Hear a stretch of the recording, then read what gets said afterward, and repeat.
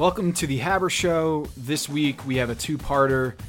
The first guest is Atlanta Hawks head coach Lloyd Pierce. Coach Pierce is a second-year head coach, but has been one of the leaders in all of sports in the fight for equality and the fight against police brutality. We'll talk about how he's creating change in the community, what the National Basketball Coaches Association hopes to accomplish, and what books he's reading to inform him about the issues at hand. In the second part, ESPN's Amin Elhassan joins the show to discuss the New York Knicks statement, why team statements and the words within them matter, and why the Knicks are Homer Simpson. All right, without further ado, let's get to it. First up, Coach Pierce, and then Amin Elhassan.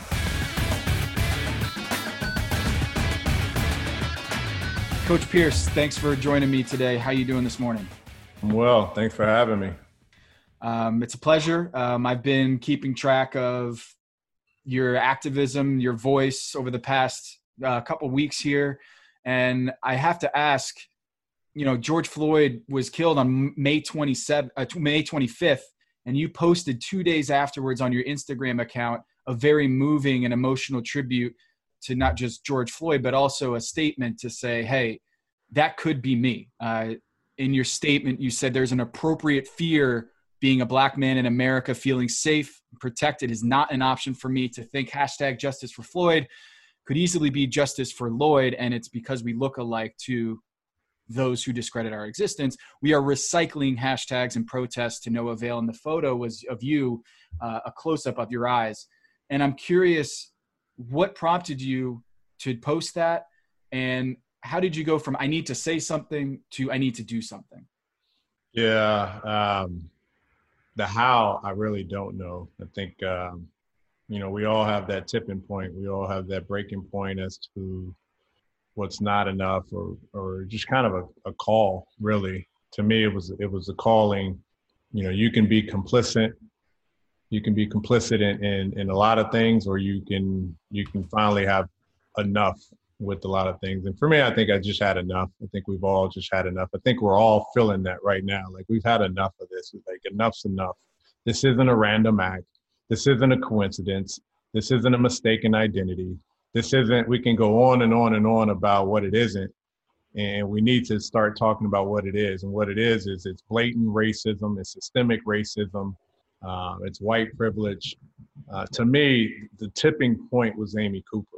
And it's recognizing what privilege is, and privilege has meant so many things, and it's revealed itself, and a lot of it hasn't been revealed. And I think to see it actually reveal itself, to see the white privilege actually reveal itself on camera for everyone to see, was a scary moment. It's and you don't equate and you don't try and make it become the same.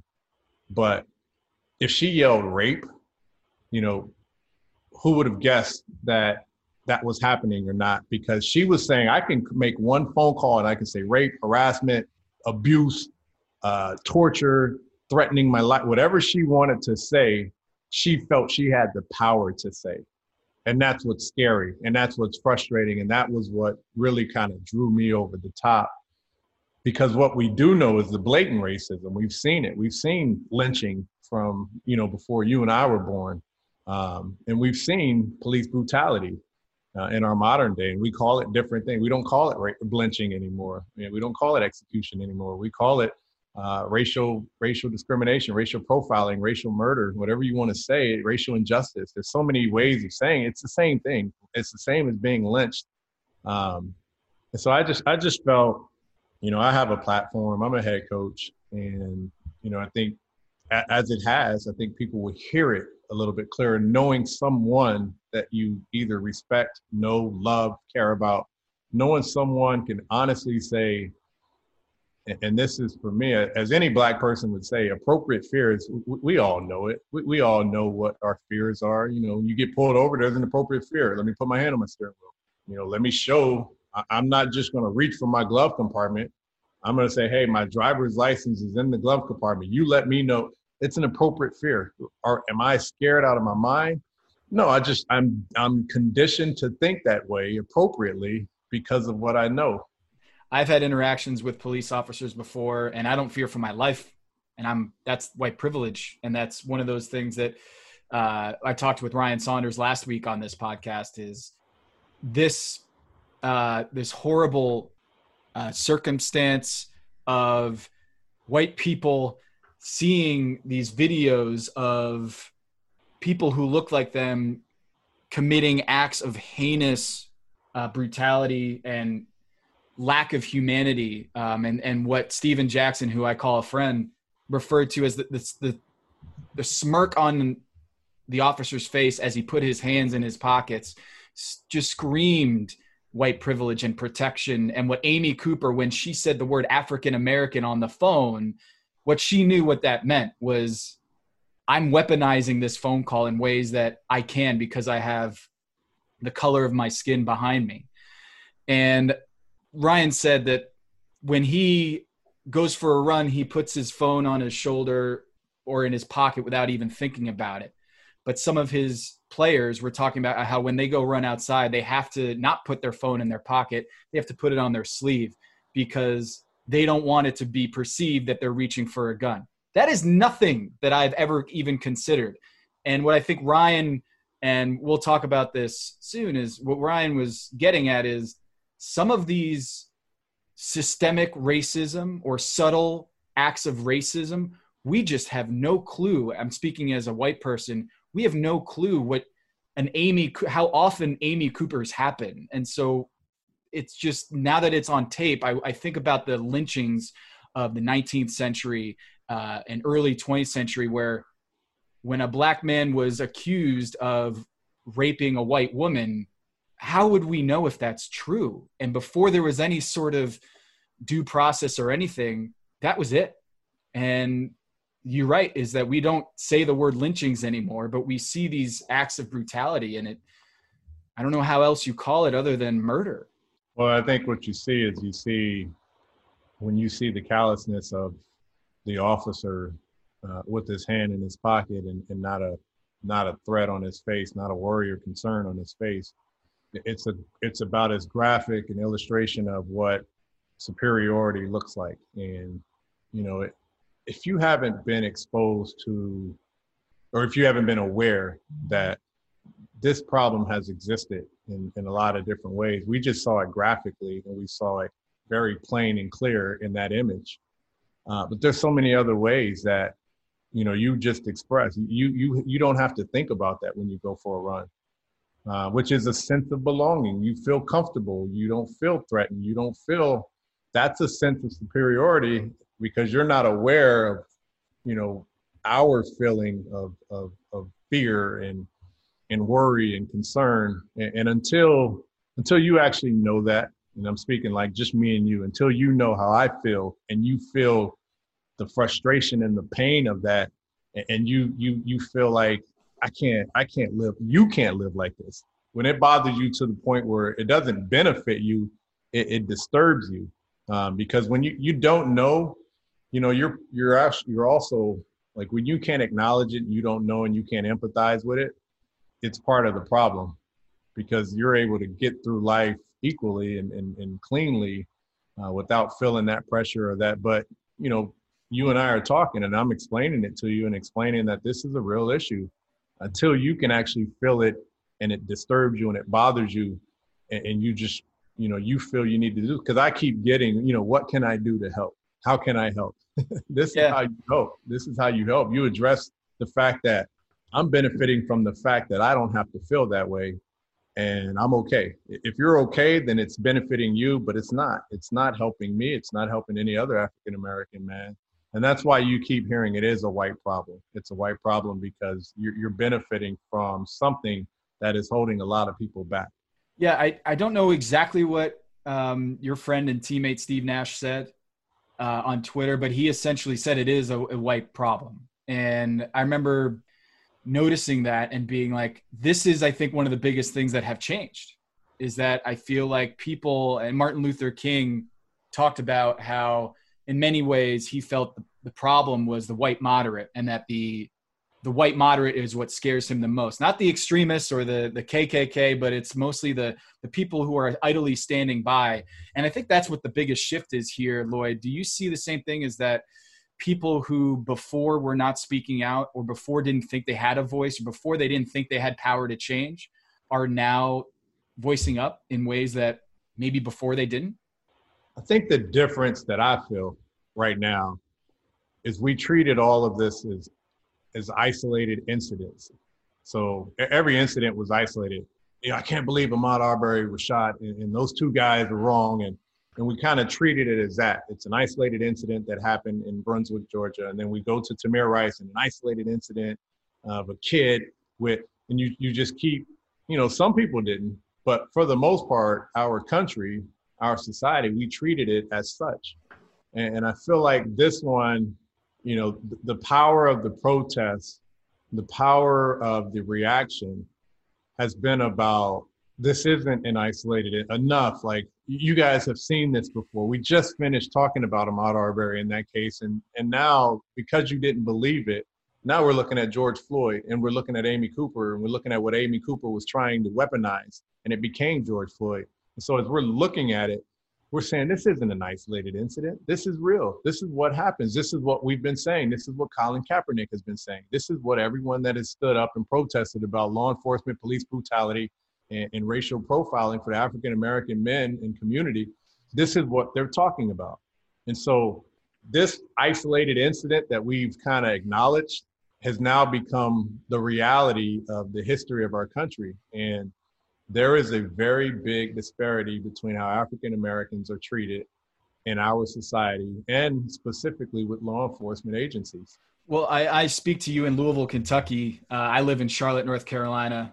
I spent a lot of my youth in the South, and that's where my wife and I decided to raise our children, in Charlotte. She's from Louisville, Kentucky, and I'm reading the paper in the Louisville Courier-Journal this morning that there are Confederate statues being pulled out of the city center, and they're talking about bringing in Muhammad Ali's statue in their place. I mean, the fact that the Muhammad Ali statue hasn't been in place in Louisville, Kentucky, where he was from, and called the Louisville Lip, and one of the beacons of civil rights in America. And that's a complicated thing, because his family says that, in his Muslim faith, they practice not to have idolatry, and so they don't think he would be okay with his statue, and that's a whole nother conversation. But the idea is that Breonna Taylor was murdered 2 months ago, and the officers still have not been charged. Yeah. And here in Louisville, and so there have been some changes, is that they have temporarily removed the no-knock clause in police investigations, or at least police altercations, where they just barge down the door without even knocking. The no-knock policy that resulted in the death of Breonna Taylor, who was shot by the police. These things haven't been addressed, I guess, in any connected fashion. And so when you talk about police brutality, and naming that in itself is a big deal, because when I looked at the 30 statements, or at least the 28 statements that provided by NBA teams, only a few of them, only 5 mentioned the word police in their statements. And I'm asking you, because you've made no qualms about naming that this is a law enforcement issue that we need to solve and improve as one of the many different arenas of racial injustice.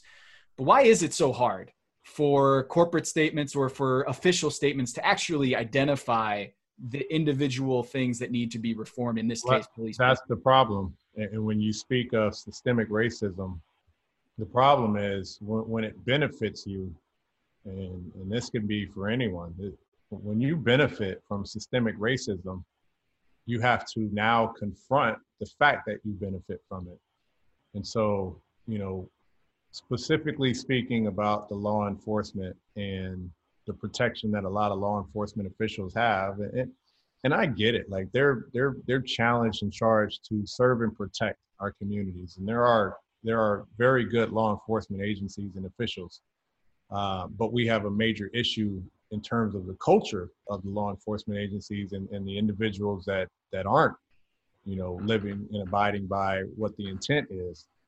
But systemic racism takes into account everything: the policies that protect the law enforcement officials, the policy makers and writers who enforce it and hold those officials accountable. Addressing what needs to be implemented. Like you said, to make that a law that you need to knock first, to make it a law that you need to, offer a warning before firing the shot, to make it a warning, a law that, you shouldn't fire, as 8 can't wait. You shouldn't fire into a moving vehicle, because not only can you hurt an individual, but that individual can go and crash into someone else and hurt an innocent bystander. There's so many different components that go into it.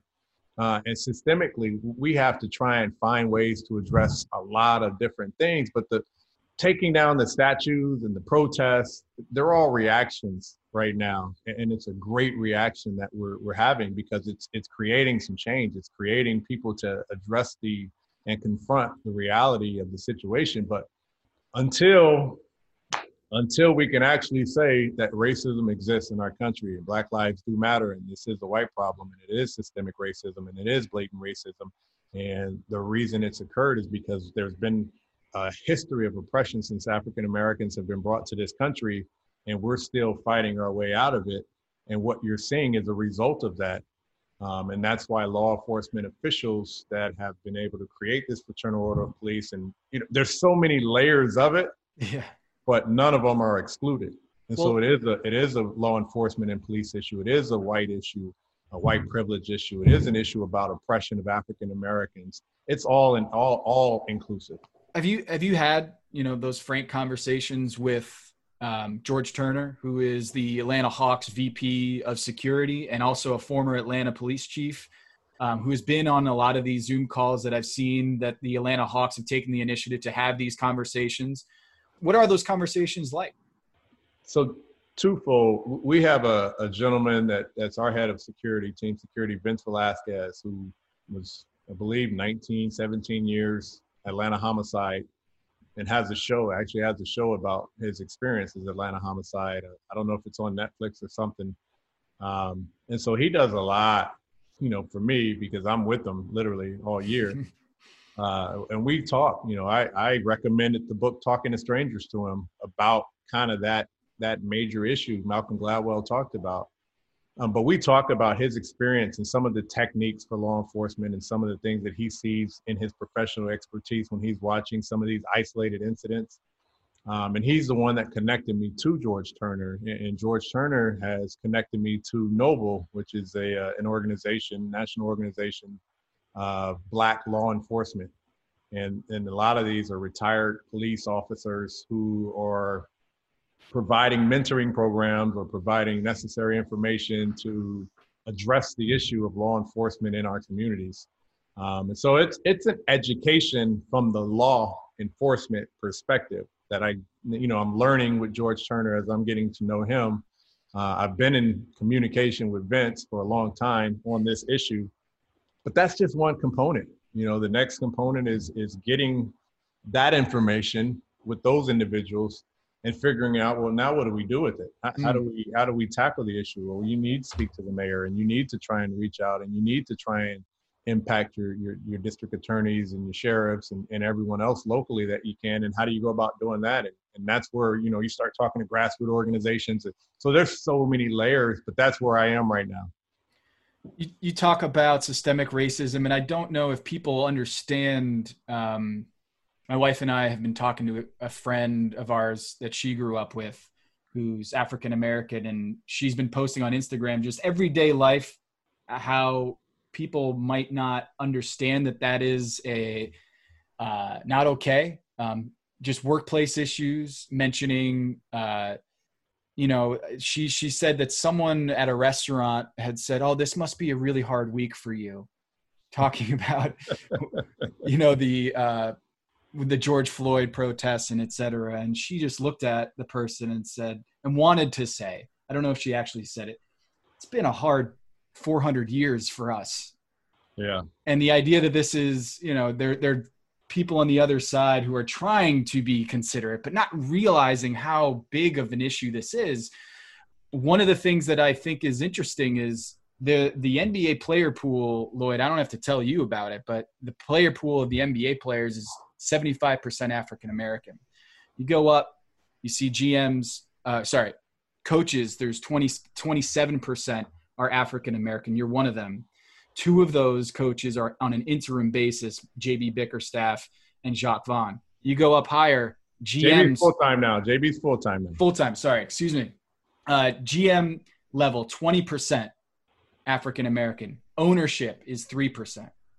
So how do you correct for that? How do you correct when you go from 75% players and then you go up certain levels and the numbers start to decrease? How can you take a role, and how can we all take a role in making sure that it is more equitable on that level? Well, and that's why I say, have we all, and who has all participated in the systemic side of it? You know, I'm reading the book White Fragility, and there's some great information in there about how, you know, the white population, whether or not you knew it prior to or acknowledged it or felt comfortable knowing and talking about it, but when you go through and break it down the way you just did, just in our league, you know, 75% players are African American and 3% ownership, which is Michael Jordan.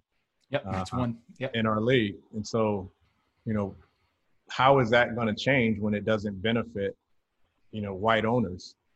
And so in the book, they discuss that, you know, how is this story in our country being told, and why do we think it's going to change when it doesn't benefit African American, or it doesn't benefit white society? The majority. Yeah. The majority. When you look at, and really white men, and the book gives me a lot of information, because it says when you look at who's telling the narrative, who's controlling the narrative in our country, well, you know, who owns most NBA teams? White men. Who owns most TV production? White men. Who owns radio companies, radio stations? And so everything you're hearing, everything you're seeing, everything you're taking part of is controlled and owned by white men, and it benefits.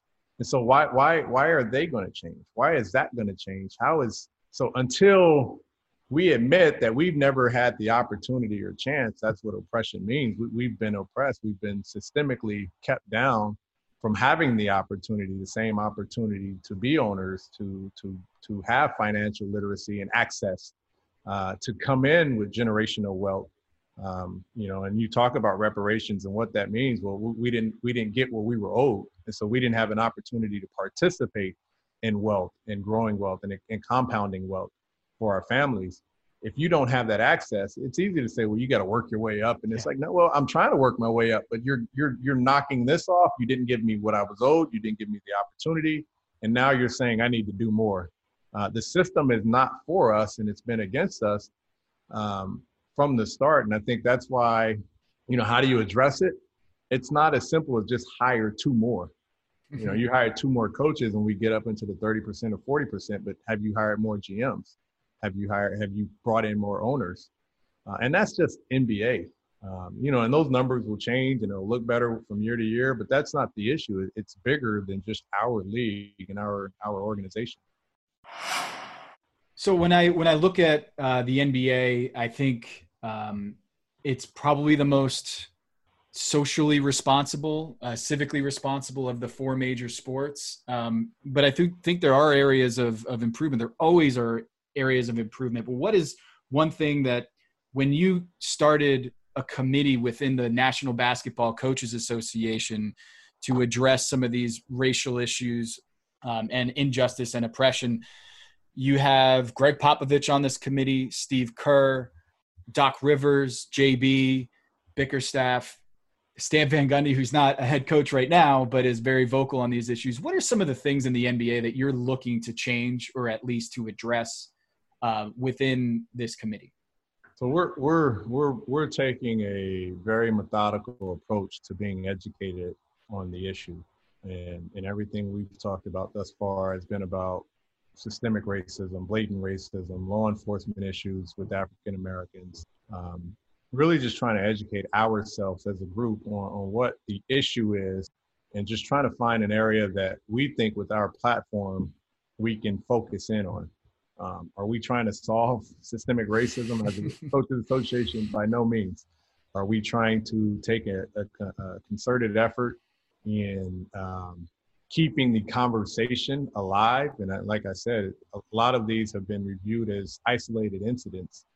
This isn't the case. And so we have to do our part in keeping the conversation alive and letting our reach expand to those to know that it's more than just an isolated incident. and this is what we want to focus on. And so we're being educated and guided by a lot of community leaders locally and nationally that have dealt with this, that are experts in this field, on how to best go about doing so. What we bring to the table is a committee of passionate men and leaders that lead high-profile individuals with an extreme amount of reach socially through their social media content and their visibility. And so we want to be able to educate our players. We want to be able to lead our players. We want to be able to guide our players on this issue individually to protect themselves. Yep. But we also want to be able to translate and relate that message out to the masses, because we do have a platform, and we don't want to just be looked as athletes and coaches in the league. Like you said, we've always been pretty strong about being progressive with issues in our society. This is the biggest one, and it impacts the majority of our league. So it's important for us to get this right in terms of what we are capable of doing and what we want to focus in on. Did you have a moment of, I'm not as seasoned as some other coaches in the league, I shouldn't really be speaking up on this? Was there a moment for you where you thought, I'll let someone else take the lead on this, but it seems like, no, Coach, you said, I want to be at the forefront of this conversation with the league as a second-year head coach in the league. Was there a moment when you just said, nah, screw that, I'm speaking up regardless if I need to wait for my turn?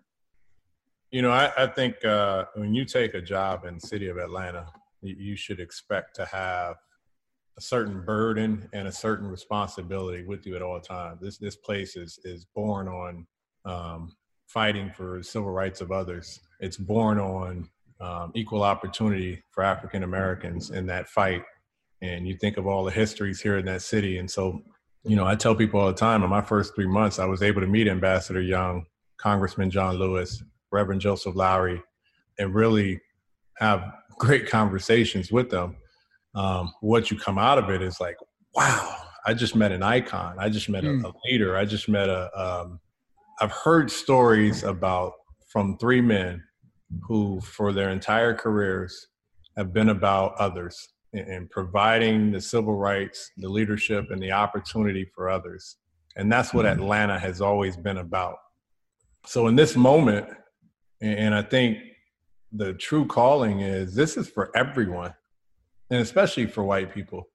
This is for everyone to say, I can't keep waiting for someone else to bring this up or to make this a point of emphasis, because we'll continue to see these quote unquote isolated incidents because I won't stand up. So I don't have a single ounce of fear about doing what I know is right with my platform.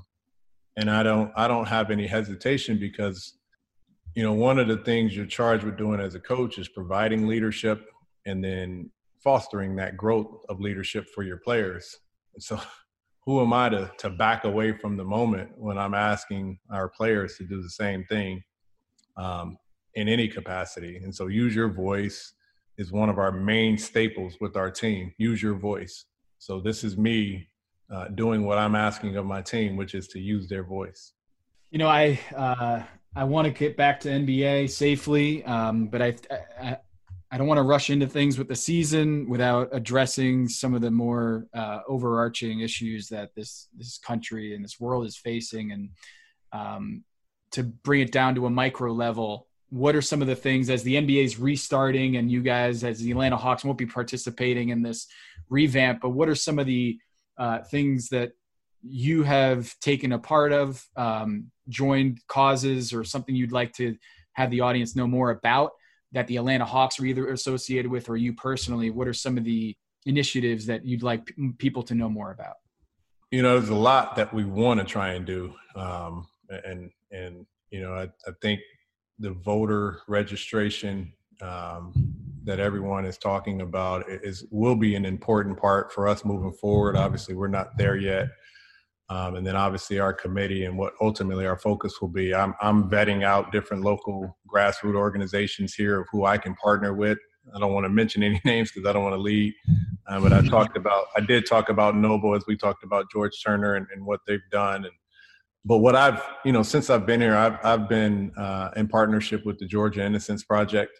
They're in Decatur, Georgia. Obviously, they work specifically to try and free up wrongfully incarcerated individuals throughout the state of Georgia. And, what a powerful organization and the work that they do to, wrongful testimony, DNA, lack of DNA evidence in some of these cases, and seeing individuals lose most of their lives to prison for something they didn't do. It's powerful to know that there's an organization that's getting someone back to somewhat of hope in life. And I was extremely moved by what they do. I work with another group called Hope Through Soap, and they're local here in Atlanta, and they address the system of the situation of homelessness here in the city. And they have a mobile shower unit that they provide, and they take to the city, to the homeless community every Saturday from 11 to 2. It's been on hold, and they've had to readjust, how they address the homelessness here in the city. But what they do is they provide showers, they provide resources, they provide clothing, they provide food, they provide haircuts every Saturday to our homeless community here in the city of Atlanta. And I've been able to partner and work with them. I'm actually on the advisory board for that group. And then I work with another group, Solomon's Temple, which is somewhat of a transition home here in South Atlanta. And they take in the homeless families, a lot of families that are a check away from either losing their rent, losing their apartments for rent, or have been evicted. Some of them are working, some of them are in transition and looking for jobs. Some have families that they want to keep connected, and they just need a little bit of help. And Solomon does a great job of bringing these families in and allowing them to stay for up to 6 months while they just get back on their feet. It's been a wonderful experience to connect with different people. My wife and I did a pledge here in the city of Atlanta for the COVID-19 situation. We called it the ATL pledge. It was actually stolen from Philadelphia, and Mr. Simmons in Philadelphia was able to start that pledge. And we got with his brother, and he was able to guide us. And my agent did a great job. Bobby Height did a great job of kind of administratively taking the lead on this. And we formed the ATL pledge, and we work with Hope Through Soap, and we work with the Atlanta Community Food Bank to address food insecurity here in the city during the COVID-19 shutdown. And we were able to raise, we did a matching, we were able to raise, I think, over 50,000 through the ATL pledge, and really just kind of bring the community together for those who wanted to contribute and provide any kind of resource or funding for the two organizations that are actually doing work during that time. I'm struck by the fact that you're doing so much, Lloyd. And I remember reading up an article by my guy, Mark Spears. He interviewed Marlon Garnett and said you were mute in college, or you didn't talk much in college. I'm sitting here like, when did that change? Like, when did you discover your voice? Or at least maybe basketball Lloyd Pierce is different than off-court Lloyd Pierce, but it seems like you have found your voice and your calling and your leadership. When did that happen, when you went from a quiet college kid to being probably the loudest of the coaches here? I think this interpretation is most important. One of the things I get critiqued or asked or questioned about is just my demeanor. And I tell people all the time, I'm not a high or low guy at all. And, I try and be a thoughtful person. I try and think through, every situation, every, opportunity and everything that may come up. As a head coach, you're constantly looking for solutions to things that have happened, but things that could happen. And, it's my job to try and position our guys so that they can succeed. So what are the solutions that we're going to need for the next scenario, not the last scenario, because that's already passed. There's more things that are coming. And so I've always been pretty reserved and quiet, and I still am. I'm not a loud guy. I think you just pick and choose when you need to use your voice. And what I've always been is not afraid to use my voice. That it doesn't, because I'm quiet doesn't mean I'm afraid to say something, do something. I just know when I need to. And when I do say something, I think it has more of an impact. But I've never been one to hold my tongue. I've never been one to sit back. I know which battles I want to fight and which ones that I'm not even going to jump in. I know which places to be and which places not to be. So it's the same thing that I do with my voices. When I need to be heard, I'll say it, and I'll say it very bluntly. I I'm this way all the time, whether I have my coaching suit on or my Vote with Love shirt on, or if I'm just on the court hooping with guys. I'm the same person. You're not going to bully me. You're not going to talk to me any kind of way. And I'm going to treat you the same. I'm going to treat you with as much respect. And when I have to say what I need to say, I'll say it. Well, we're all grateful for it, or at least I am grateful for you to lend your voice to the show here and to get the word out, because one of the things I've noticed is white people specifically are uncomfortable having these conversations, and they're worried about slipping and saying the wrong thing to be offensive. And I think a lot of that is just showing that they don't have a lot of experience talking with African-American friends or colleagues or people and confronting this head on. So I think the more that we have these conversations, not that people will be more comfortable, but they just will have more experience dealing with this and seeing the light. I think experience is not, and I've told a lot of white friends that have reached out, it's not so much that we need you to have the experience. I don't need you to experience getting pulled over and then needing to get into this defense mechanism. What's important is that you're extremely empathetic and understanding and willing to admit that this is a real issue. That's the most important thing that needs to happen right now, is understanding that this is real, being empathetic about it, because it's always going to be uncomfortable to talk about race. It's always going to be uncomfortable to talk about race and the issues of race and oppression, even for Black people. I'm not. This isn't easy to just go out and, because what I'm trying to avoid being is, I want to be passionate and I want to be vocal about it. I don't want to come across as being this angry Black man towards every single white person and every single Black person and every time I do an interview. I want to get to the issue. I want to keep the issue going. I want to address it. And then I want to figure out how I can help. You're doing it, man. Thank you. Appreciate it. I also wanted to ask about Round Table Pizza. Unless you have some, I don't know. I don't know. I come from Connecticut, where New Haven pizza reigns supreme, but I'm not an idiot to think that it's the best. So I haven't had some Round Table Pizza in a bit, but sounds like that is something I got to try to do. Next time you're in the Bay, next time you're in California, or if you're in Vegas, those are my three. I always get it in Summer League. I get it when we play the Warriors and I'm home, and I get it when we play Sacramento. LA is a little difficult where we stay. There isn't a round table in the proximity. Yeah, I got to do it. None better. There's none better. All right, Coach. Thanks so much for taking the time, and we'll grab some pizza soon once the season gets started back up and we cross paths. I appreciate you for joining and sharing the wonderful initiatives that you've been a part of and just speaking up. So thank you. I appreciate you using your platform to even talk about it and keep the conversation going. I think that's important.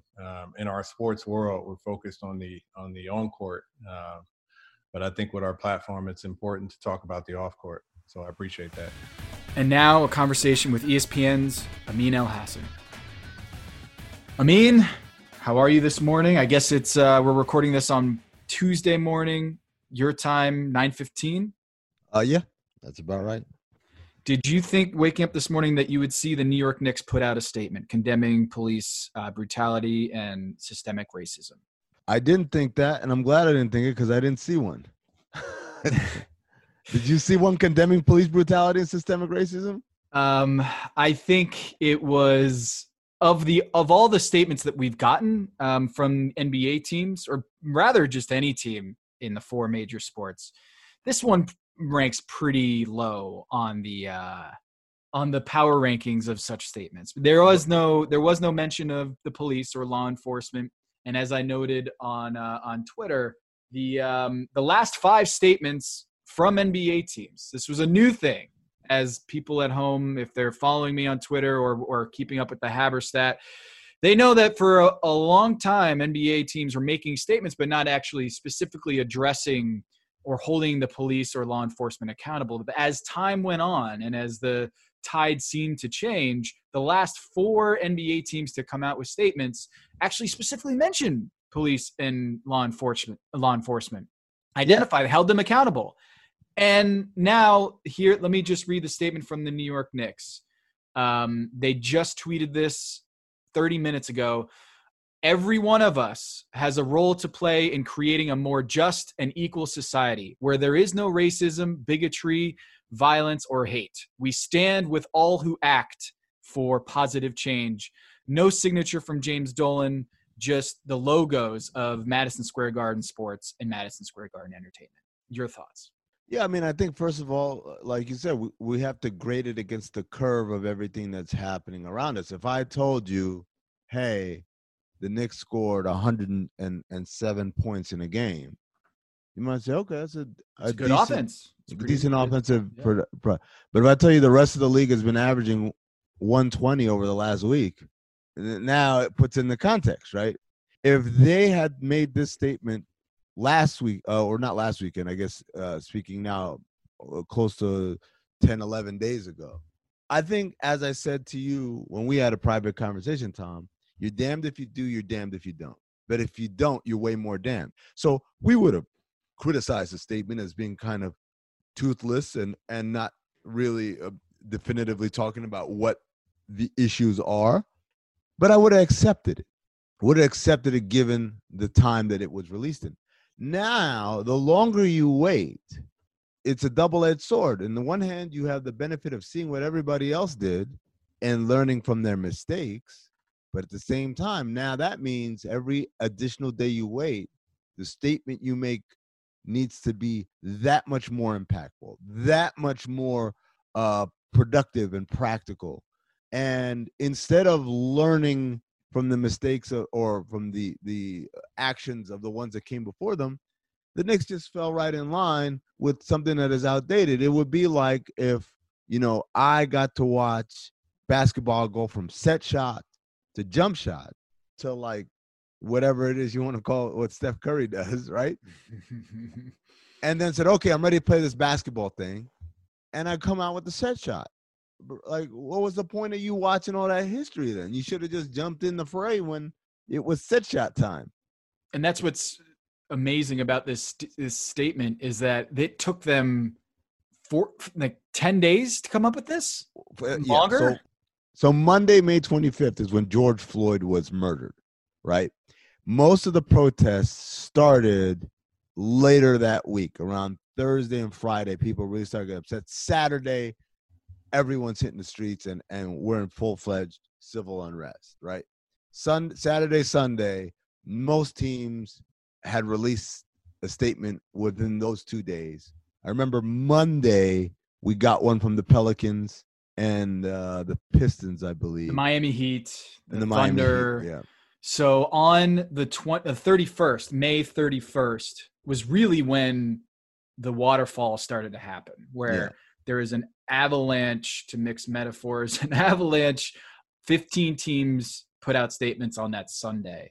To make 24 NBA teams through Sunday had spoken out in some form or fashion. Right. The first team was, as you might guess, the Minnesota Timberwolves on May 28th. Lloyd Pierce, who I just had on the pod, he put out an Instagram post on May 27th that went pseudo-viral, a photo of his eyes saying, this could have been not justice for Floyd, but justice for Lloyd. And that was speaking out at the time. And then a few days later, almost every NBA team had put out statements.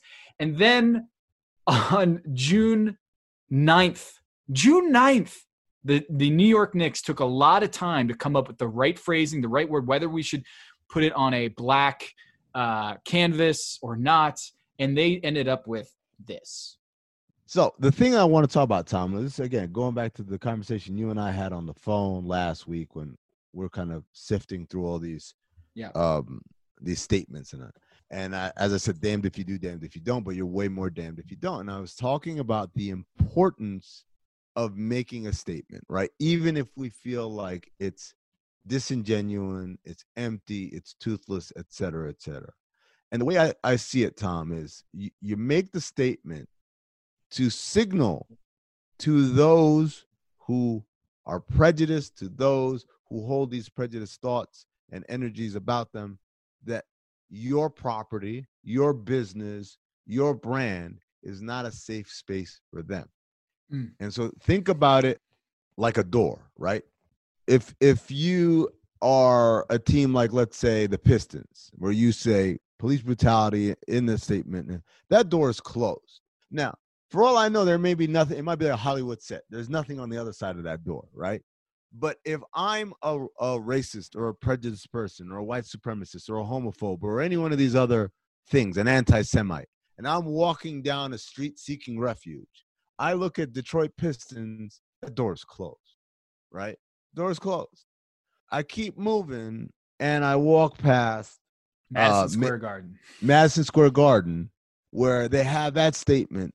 The words in that statement, now, if I had come by early in the week, the words in the statement would have been sufficient to make the door look mostly closed. But the way it is now, it is open. I see an opening, like, okay, he didn't really go hard, which means he probably thinks like me, like, what's the big deal? And then I can stroll in there. For some, and if you don't make a statement, even if they're not welcome on the other side of your doorway is open, right? Mm-hmm. Not making a statement just says, I know for a fact they don't have a problem, because if they had a problem, they would have closed the door. They knew white supremacists, homophobes, racists, anti-Semites were walking down the street. Why would they leave the door wide open unless this was a safe space? And not to kind of conflate what I just said there with what I'm about to talk about here, but again, the importance and the power of making a statement. I was listening to a video featuring a gentleman. I don't know if I should say his name. I won't say his name. He is generally considered a rabble rouser, right? In terms of, particularly when it comes to these sort of race relations and trying to politicize something like people demanding equal rights. He was complaining about, man, maybe we should just have our own sports leagues where we don't have to deal with this stuff. Basically, this stuff meaning athletes protesting or speaking out about stuff. And I said, because he says he feels like, oh man, I lost the one place where I come to da-da-da. And I said, that's why you make statements. You make statements so like guys like this who are inconvenienced by people asking for their humanity to be recognized, so they don't feel safe when we go watch LeBron play, when we go watch Patrick Mahomes play. That's why you make the statement. So guys like that can go try and make their own league where they can live in their own racist, prejudiced bubble. Yeah, I kind of questioned myself why I was so into or so passionate about tracking these statements, is because I do think that there's patterns and there's messages and there's signals, like you called it, that teams put out there as a way to either evade or actually to put pressure on. And I'm imagining a white supremacist or a crooked police chief or someone with a platform to espouse racial discrimination and reading a statement from the Knicks and being like, what is that reaction going to be?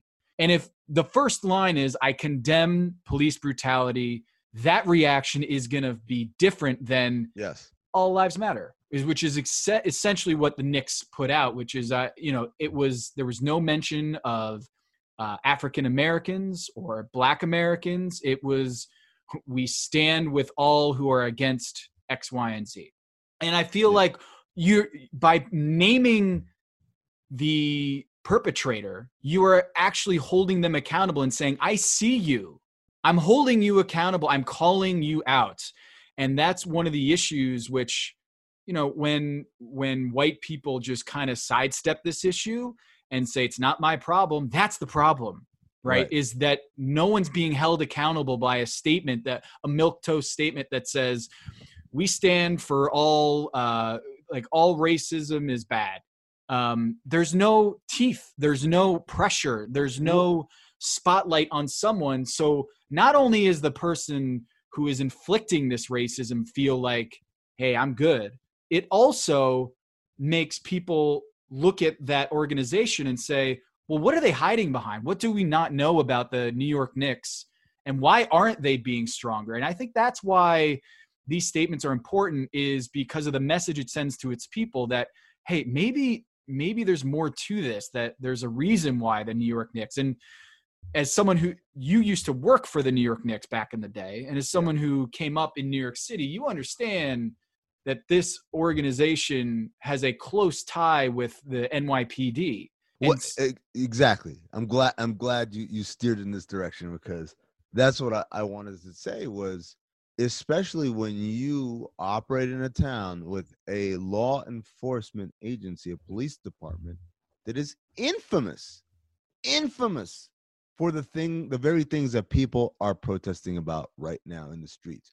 And I think, Tom, I don't excuse, but I understand white people who have a hard time understanding this if they come from environments where they do not interact or have a lot of interaction with people of other races, specifically black people, right? When we talked last week, I told you about, I understand, I don't excuse or approve of, but I understand how a white guy who is a Wall Street fat cat goes from his, penthouse apartment on Park Ave down to Wall Street in car service, doesn't interact with the people. Everyone he interacts with on a day-to-day basis is either white or working for him, like a driver or a doorman or something like that.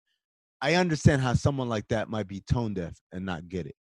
But when the majority of your business, right, operates in a space that is a very diverse area, like sports and entertainment, right?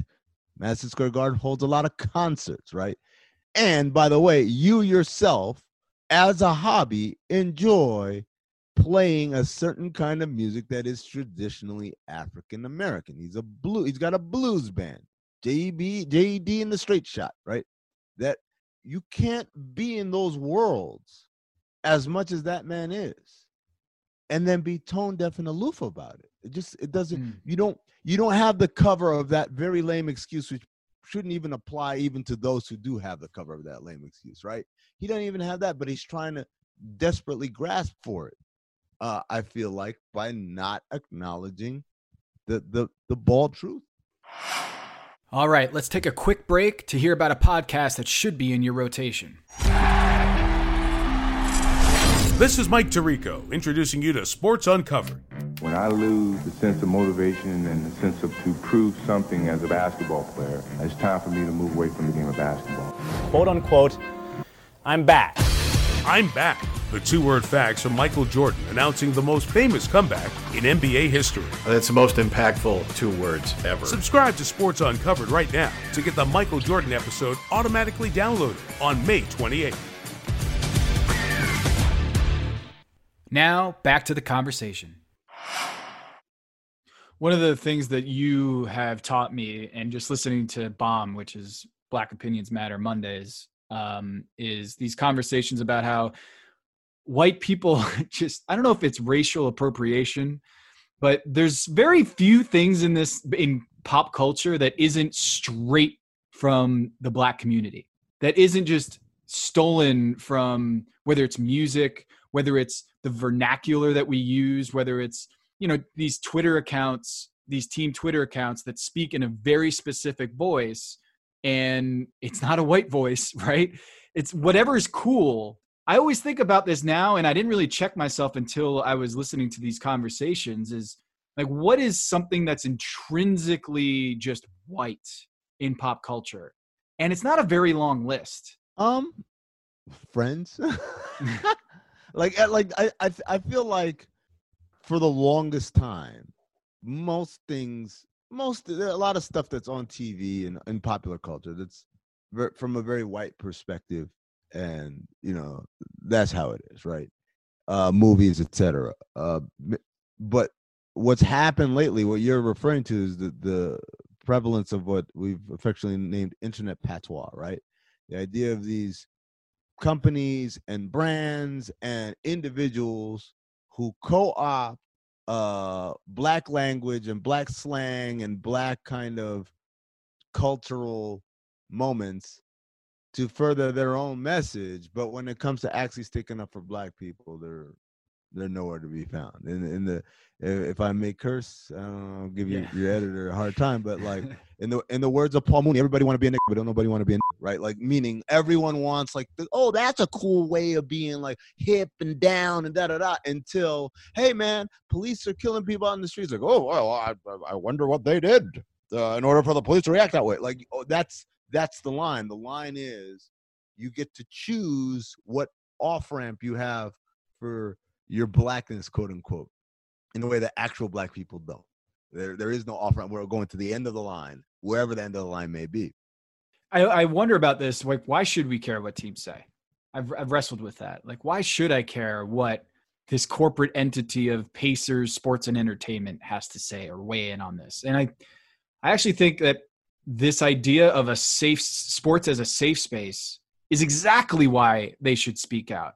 So if you want to put out these games, which by the way shows 75% of the players are black or African American, and you want to say we're not going to talk about issues, racial issues, or anything like that, that world does not exist. And the idea, it's a myth, it's a fantasy that world exists, because to make it a myth, to make it a safe space for white supremacy or white people to get away from the normal issues is to dehumanize the players, is to dehumanize those people that you are watching. And I don't find it any coincidence that like the Amy Cooper video, like people were really upset about that. People were very upset about the idea that a white woman in Central Park could call the cops. Like, how horrifying is that? Well, this stuff, it didn't happen on camera 20 years ago or 50 years ago or 100 years ago because they didn't have a camera walking around with them all the time. And so this idea of like, this is a safe space. We need to get back to that era where I could just watch sports without thinking about, hey, did that officer break Thavo Cephalos's leg? Like, I don't want to have to think about that. But I think in this day and age, we have, through technology and through social media and through just 24/7 coverage, we have gone through this humanizing experience. And that it's not that that these weren't human beings that people were watching 50 years ago or 30 years ago. It's that we didn't have to face it, or we didn't have to confront it. We didn't have to see it. And we could have this ignorance about watching sports as if it's just a video game and not real people. You know what's funny, Tom? That video illustrated two things. I think two things very clearly that, again, people of color and black people know this, but for whatever reason, the majority of white America decided not to believe us when we said it. One is this. That wasn't even the first video of a white woman calling the cops in a situation that clearly did not warrant calling the cops or anything, right? It wasn't even the first. Was it the meme in Oakland? Yeah. I mean, there's a ton of them over the last 2 years alone. You're right, and the technology has allowed us to see more of these. But in terms of the outrage that people felt about Amy Cooper, that at least from my vantage point, I hadn't seen from mainstream America an outrage like that against all these other videos, which also follow the pattern of white women being very indignant and very kind of quote unquote tough. Bomani Jones talks about white people feeling the need to appoint themselves the law if there is no law enforcement around. And that has roots in slave days, basically. But being tough. And then once they get on the phone and talking to 911, the switch of the voice, the switch of the demeanor, oh my God, now I'm scared. Like that in and of itself wasn't the first time it's happened on video in the last few years. Why were people so outraged? And here's why. Because unlike many of the other videos, this fool-ass Amy Cooper explicitly said, I'm going to call the cops and tell them an African-American man is harassing me, which is the same sentiment that all those other videos had, but she was dumb enough to put it in writing. It's like the Minnesota Timberwolves signing Joe Smith to an under-the-table deal, right? Signed for $2 million, and then at the end of this deal, we'll have your bird rights, and we'll give you this massive, the free agency contract that you're actually looking for. And so if people broke the rules, they broke the rules, but at least they didn't overtly say that in writing. Exactly. Like everybody does it in the NBA. Why were the Timberwolves so harshly punished? Well, it's because they were dumb enough to put it in writing. Like that's why the Timberwolves lost draft picks and everything, right? It's not that they did something much worse than everybody else. It's that they were dumb enough to put it in writing. Amy Cooper, I believe, got way more grief because she was dumb enough to quote unquote put it in writing, saying, I'm going to call the cops and tell them not tell them a man is harassing, not I'm being harassed. African American. She knew exactly what she was doing. She was weaponizing law enforcement at the, I can't remember who said it. At the very least, it's Andrew Schultz.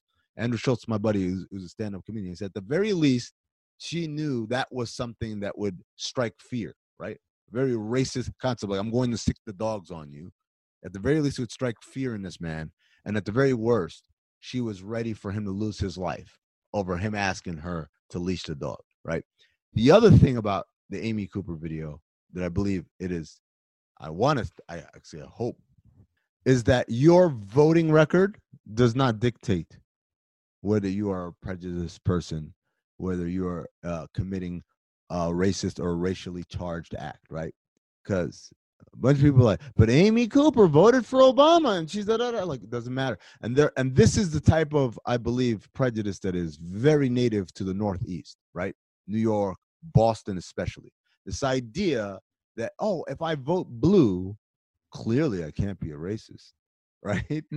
Clearly I voted for Obama. Clearly I'm not a racist. They think that even as they go through their lives day by day, perpetrating extremely kind of prejudiced and racially charged, and in some cases, like Amy Cooper, racist act, and go to sleep sleeping good about it. Not even like, I can't believe I did that. And I think that's what that video exposed, those two different things. Well, I think this brings me to my next topic is, why did Vivek Ranadive or Doc Rivers have to qualify their statement by saying, I have a familial relationship with a cop or law enforcement or men in uniform or men and women in uniform, to actually single out law enforcement? Like, that is so powerful, is the idea that even those who initially, and I applaud Vivek Ranadive and Doc Rivers for actually naming the perpetrators in this misbehavior and this misconduct that resulted in the deaths of, if you want to go all the way down the line, Breonna Taylor and start there with George Floyd, but they had to qualify it. And I thought that was notable in of itself, is that it wasn't enough for Doc Rivers chose to say, my father, who served as a police lieutenant for 30 years in Chicago, would be outraged by what's happening in our country right now. I was like, yes, he mentioned police in his statement. But then this other thing kind of hit me, which is, why did he have to say that? Why can't we just say that? And I don't want to be like the hall monitor on this, but not to say what Doc Rivers did was not good, but it just is notable in the language that we put out these statements, how carefully it is worded and what things are in it and what is not. And I wanted to ask you, when the first 4 statements that come out mentioning law enforcement or police or men and women have to qualify it by saying, I know someone, I voted for Obama. No. I'll tell you what, that's not what's happening there. That's not what's happening there with Vivek and with Doc Rivers, at least. What's happening there is what they are insulating themselves from the inevitable reaction that comes, and I know it because I get this reaction all the time, and unlike them, I don't have any relationship with law enforcement. We talked about this. I don't know anyone who's a cop. So many of the questions that I don't have a cop I can turn to and say, hey, why do y'all do this, right? And we talk about that on Bomb Podcast, the last couple episodes where we've had amazing guests there. Justin Tinsley this week. The week before was Jamel Hill. But the reason they do that is because when you say these things, inevitably the reaction you get is, well, you don't know how it is on the streets, and these cops are putting their lives on the line. And that it's all a bunch of justification rhetoric to excuse, rationalize, and indeed endorse many of the over-the-line brutality / murderous tactics that many law enforcement officials use, right? And so they instantly want to dismiss your message of let's hold these people accountable, which again would be odd. You would think that a good cop would say, yeah, let's hold these bad cops, in contempt, instead of being all defensive, like, well, not all cops, and you don't know how it is. Like, no. If, like the saying goes, hit dog holler. If it doesn't apply to you, then you know what they're saying is right and just. Stand on the side of right and justice, right? The 2 police officers that shoved the 75-year-old man I believe his name is Michael Gugino, in Buffalo, were charged with, assault basically. And so when they came out of the courthouse, there was a bunch of police officers there cheering them on, right? Instead of saying, you dumbasses, what are y'all doing? Like, I get it. It's stressful out here, but you're shoving an old man. Come on, guys. You're making us look bad. Instead of that, they rally around it. And so what Doc Rivers and Vivek are doing I believe, in a subtle way of winning over the confidence of these people who don't want to listen. Because at the end of the day, that's what that exists for. It exists to be as a Trojan horse. Hey, I got something to tell you. You're not going to like it. So here's this beautiful horse I've given you as a gift. Oh, thank you. And then they roll it inside the city walls. And that's when you drop the idea. Police brutality is bad. Ah! Like, it's too late for them to resist that message at that point. Hopefully. Yeah, I'm not saying Vivek and Doc Rivers and who else qualifies a statement by saying, hey, I know people who are in police forces, and that's why this statement is legitimate.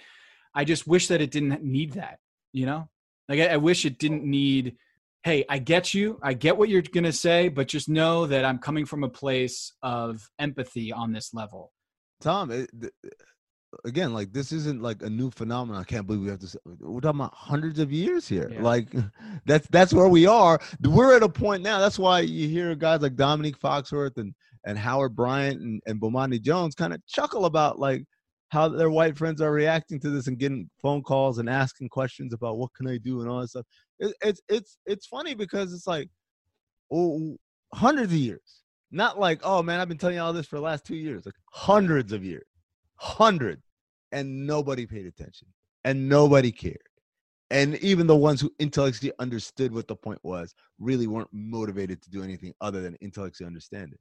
So the fact that Doc Rivers and Vivek have to do that, if it gets through to somebody, that's still a massive improvement over literally the nothing that's happened for hundreds of years. Yep. And I thought it was great that Vivek did that. And he actually had a lot of words, but also a lot of substance in his statement. The Knicks did not. But I want to ask you this before we go is what do you think the players are going to do? Because we're going to come into this NBA season in several weeks. We don't know what the conversation is like going to be in this country. The pandemic isn't going away anytime soon. And so I'm wondering what you think players might use their platform in demonstrations, or whether it's kneeling during the anthem. The NBA does have a rule against kneeling during the anthem. They have a rule saying you should stand during the anthem. But I'm curious, what is your read on how the NBA players might take this opportunity and use it for change? Yeah, I would say, first of all, I don't think the players are going to kneel. They might have some shirts or some stuff that they'll wear. But I think the big thing here is that Colin Kaepernick and Eric Reed and the other NFL players who knelt, they did it because they worked in an environment where their voices were muzzled, intentionally muzzled, right? They could not express their opinions to a wide enough platform on their own. So that was... So it's not apples to apples to the NBA. Yeah. Like, if LeBron wants to do what Kaepernick did, all he's got to do is go on Instagram Live for 5 minutes. And Sports Center and First Take and First Things First and Speak for Yourself and Undisputed and Highly Questionable and Around the Horn and PTI and every single show you can think of that exists solely to consume content that was created somewhere else and debate about it, they'd all talk about it. And by the way, when you talk about LeBron, CNN would talk about it. MSNBC would talk about it. We know Fox News has and would talk about it. So to get the desired reaction, LeBron, all he has to do is talk. He has more Instagram and Twitter followers than I believe the next 5 NFL players combined. The platform and the megaphone with which NBA players operate on make it such that they don't need to kneel. That's not me knocking kneeling or saying kneeling doesn't do anything. I'm just saying, if I had to fight a war and all I had was a brick in my hand, guess what? I'm going to use the brick as my weapon. But if I've got a gun and a tank or whatever, I'm not picking up bricks. Like, you need to pick up bricks, bro, because you don't have the tools necessary. Me, I do have, if I'm LeBron or if I'm an NBA player. And so for that reason, I don't think we'll see kneeling per se, so much as more statements, more talk. And part of that is also we have more media availability in our sport than other sports do. And maybe kind of visually some T-shirts and stuff that people can watch, can see, that footage can run, that lasts a lot longer than kneeling during a 90-second rendition of the national anthem. I didn't think the interlocked arms was a great idea. Yeah, I mean, I think, yeah. It seemed like it was a show of unity, and I get that. Yeah, like it's almost the anti-kneel, right? Like Colin Kaepernick is kneeling against police brutality, and that got a very negative reaction from people who, like Drew Brees, who just refuse to understand, hey, the people that you work with every day, yeah, they are getting assaulted in the streets, regardless of how wealthy or how poor or how educated they are, right? And you don't want to understand that. So the interlocked arms is kind of like, oh, we don't want to divide like those guys over there. That's the message I feel like it sends. But I think it's unnecessary. I think NBA players as a whole have a much more powerful tool than arm interlocking or kneeling or any of that. So they get to speak and their voices get to be heard. What are ways that systemic racism manifests itself in your life? I mean, it's like, it doesn't turn off. It's not. It's almost like, imagine if it's raining, and it's always raining. Like, you're gonna say, like, how have you gotten wet? Like, well, just living, right? Whether it's everything from police stops, Vinny Goodwill, our good friend, he writes for Yahoo Sports. He wrote an excellent kind of piece about his experience being pulled over by law enforcement for no reason.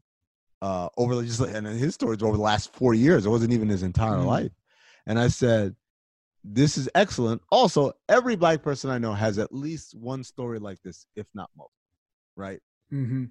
And so, myself included, I've got a master's degree and I've got 2 bachelor's degrees, and I graduated summa cum laude, and I'm on TV, and it's happened to me. It's happened to me to the point where, like, I'm so desensitized. I'm like, yeah, this is part and parcel of what it is. I think for me, Tom, I come from a standpoint that the racists are out there and they're going to do racist things. And all I can do is prepare myself to, evade those situations if possible. And if I can't evade it, to confront and come out alive and victorious, right? The things that truly upset me, are not that. It's the people around me who, you all know this thing is happening and you do nothing about it. I talked about it on Bomb. We have a colleague who used to work with us over at ESPN. And this is someone who has supported people who have made it very clear and blunt, their opinions on racial equality, on gender equality, et cetera, et cetera. And my thing is, like, you're not that Wall Street bro who, as I said earlier, lives on Park Ave, takes a car service, doesn't interact with black people unless they're kind of menial employees like drivers or whatever. Probably doesn't interact with a whole lot of women, for that matter.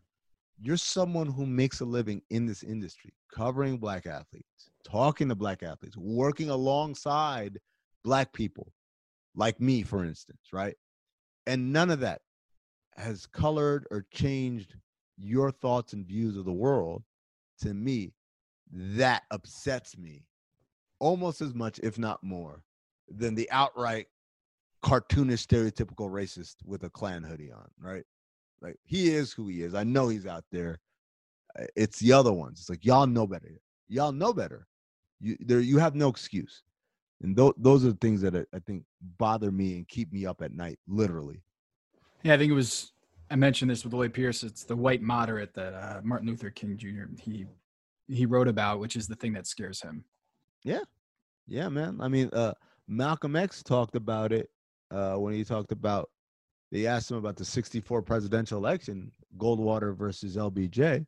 Goldwater, the Republican candidate, conservatives, a conservative's conservative, and just quite frankly didn't have a whole lot of patience for civil rights. And LBJ obviously was the author of the Civil Rights Act. That was a big thing that was passed during his presidency. And so Malcolm X was asked, like, who are you voting for, or who are you voting for? Who do you like? And he said, first of all, both of them don't have the interest of black people at heart, right? They're both, it's like you're asking prey, would you rather be eaten by the wolf or eaten by the fox, right? You're gonna get eaten either way. I don't want to be eaten. That's what I want. I want to be not eaten, but you're asking me which would I rather. And he said, the wolf says, I am a wolf. You are prey. I'm hungry. I'm going to eat you. And then he eats you. The fox says, hey, I'm your buddy. What are you doing tonight? Let's go out. Let's have a beer. Da, da, da. And then he eats you. I'm eating either way, but at least the wolf is very upfront about it, right? The white moderate is sometimes like the fox, right? You want to be friendly, but yet many of your actions end up in the prey being eaten anyway. Many times it's on your dinner plate, even though you don't know it. Like, oh, this is great ground. What kind of meat is it? Like, yeah, you're eating the prey right there. And so to circle back, even as I am more upset about the foxes over the wolves, I still think statements are important because it tells the wolves, don't even try coming around here to eat. You know, some foxes might slip through and get some eating done, but at least we're stopping the outright, I'm just here to eat people, wolves, right? And it lets them know this is not a safe space for you. And I think that's an important first step in a way that maybe 5 years ago, I would not have thought like that. I would have thought, no. I want them to be exposed and let them know. Like, now I'm like, well, I want them to stay away. I don't want them feeling ever that comfortable again as they have in the last 4 or 5 years. We were, I think, in earlier iterations of this pod, when I asked if you wanted to be on it this week, we were going to talk NBA, but I feel like we're still a ways away from getting to that point. And we will talk about the return of the NBA at some point. I mean, yeah, I mean, the good news is we got a lot of time, right? They're not going to report until the end of June. Yeah. And then games don't start until the end of July. So if you're listening to this podcast and you're clamoring, oh my God, won't they just talk about it? Like, we've got plenty of time. Don't worry. We're going to get there. And there's still plenty we need to talk about on the NBA front, but we'll get there eventually. But now, this is the room. And the Knicks read the room and sat on it and sat on it and sat on it and actually emailed the employees to say, hey, we're going to sit this out. And then suddenly on the morning of Tuesday, June 9th, they decided, let's throw something out there, which is you ever watch The Simpsons? There's this episode where Homer's sitting at a table, or Homer's out in public with his friends, and someone says, like, hey, Homer's a little slow. And then they zoom in on Homer's head, so they got his internal monologue, and he says, wait, something happened. A butterfly flew by. No, wait. Something else happened. Slow. He called you slow. And then it zooms out on Homer standing up, saying, hey, I am not slow. And when it zooms all the way out, you see it's nighttime, and he's in his kitchen at the table. That's what the Knicks just did, right? Like, it took them the process, and hey, racism is bad. And it's like, yo, man, everybody's moved like so far past that point. And that's the irritation right there. We got to clip that, Chris. The Knicks as Homer Simpson. All right, Amin, thank you so much. And I think the statements are important in some for a variety of reasons. I'm glad we got to talk about it because it's one of those things that, when we talk about orange ball going through an orange ring, it's very rare that we get an opportunity to point out these things in our everyday life and why words matter and why statements matter. So thank you for hopping on, man. Oh, man, thanks for having me. All right, that'll do it for this week's episode of the Haber Show podcast. I want to thank Coach Lloyd Pierce for coming on and sharing his vision, sharing his words, and sharing a plan going forward. Appreciate his activism. If you want to follow him on Twitter, he's at Lloyd Pierce LP. I also want to give a thank you to Amin Elhassan for joining me. You can follow him on ESPN's The Jump, SiriusXM NBA Radio, and the BOMB podcast, BOMM podcast. And you can also follow him on Twitter as well, at Darth Amin. That's at DarthaMin on Twitter. Last week, just as a reminder, we talked to Minnesota head coach Ryan Saunders about his role in this conversation and why he spoke up. So definitely check out that as well. Please subscribe, rate, and review wherever you listen to podcasts, and tell your friends and your family and the strangers. Please. Thank you. Until next time on The Haber Show.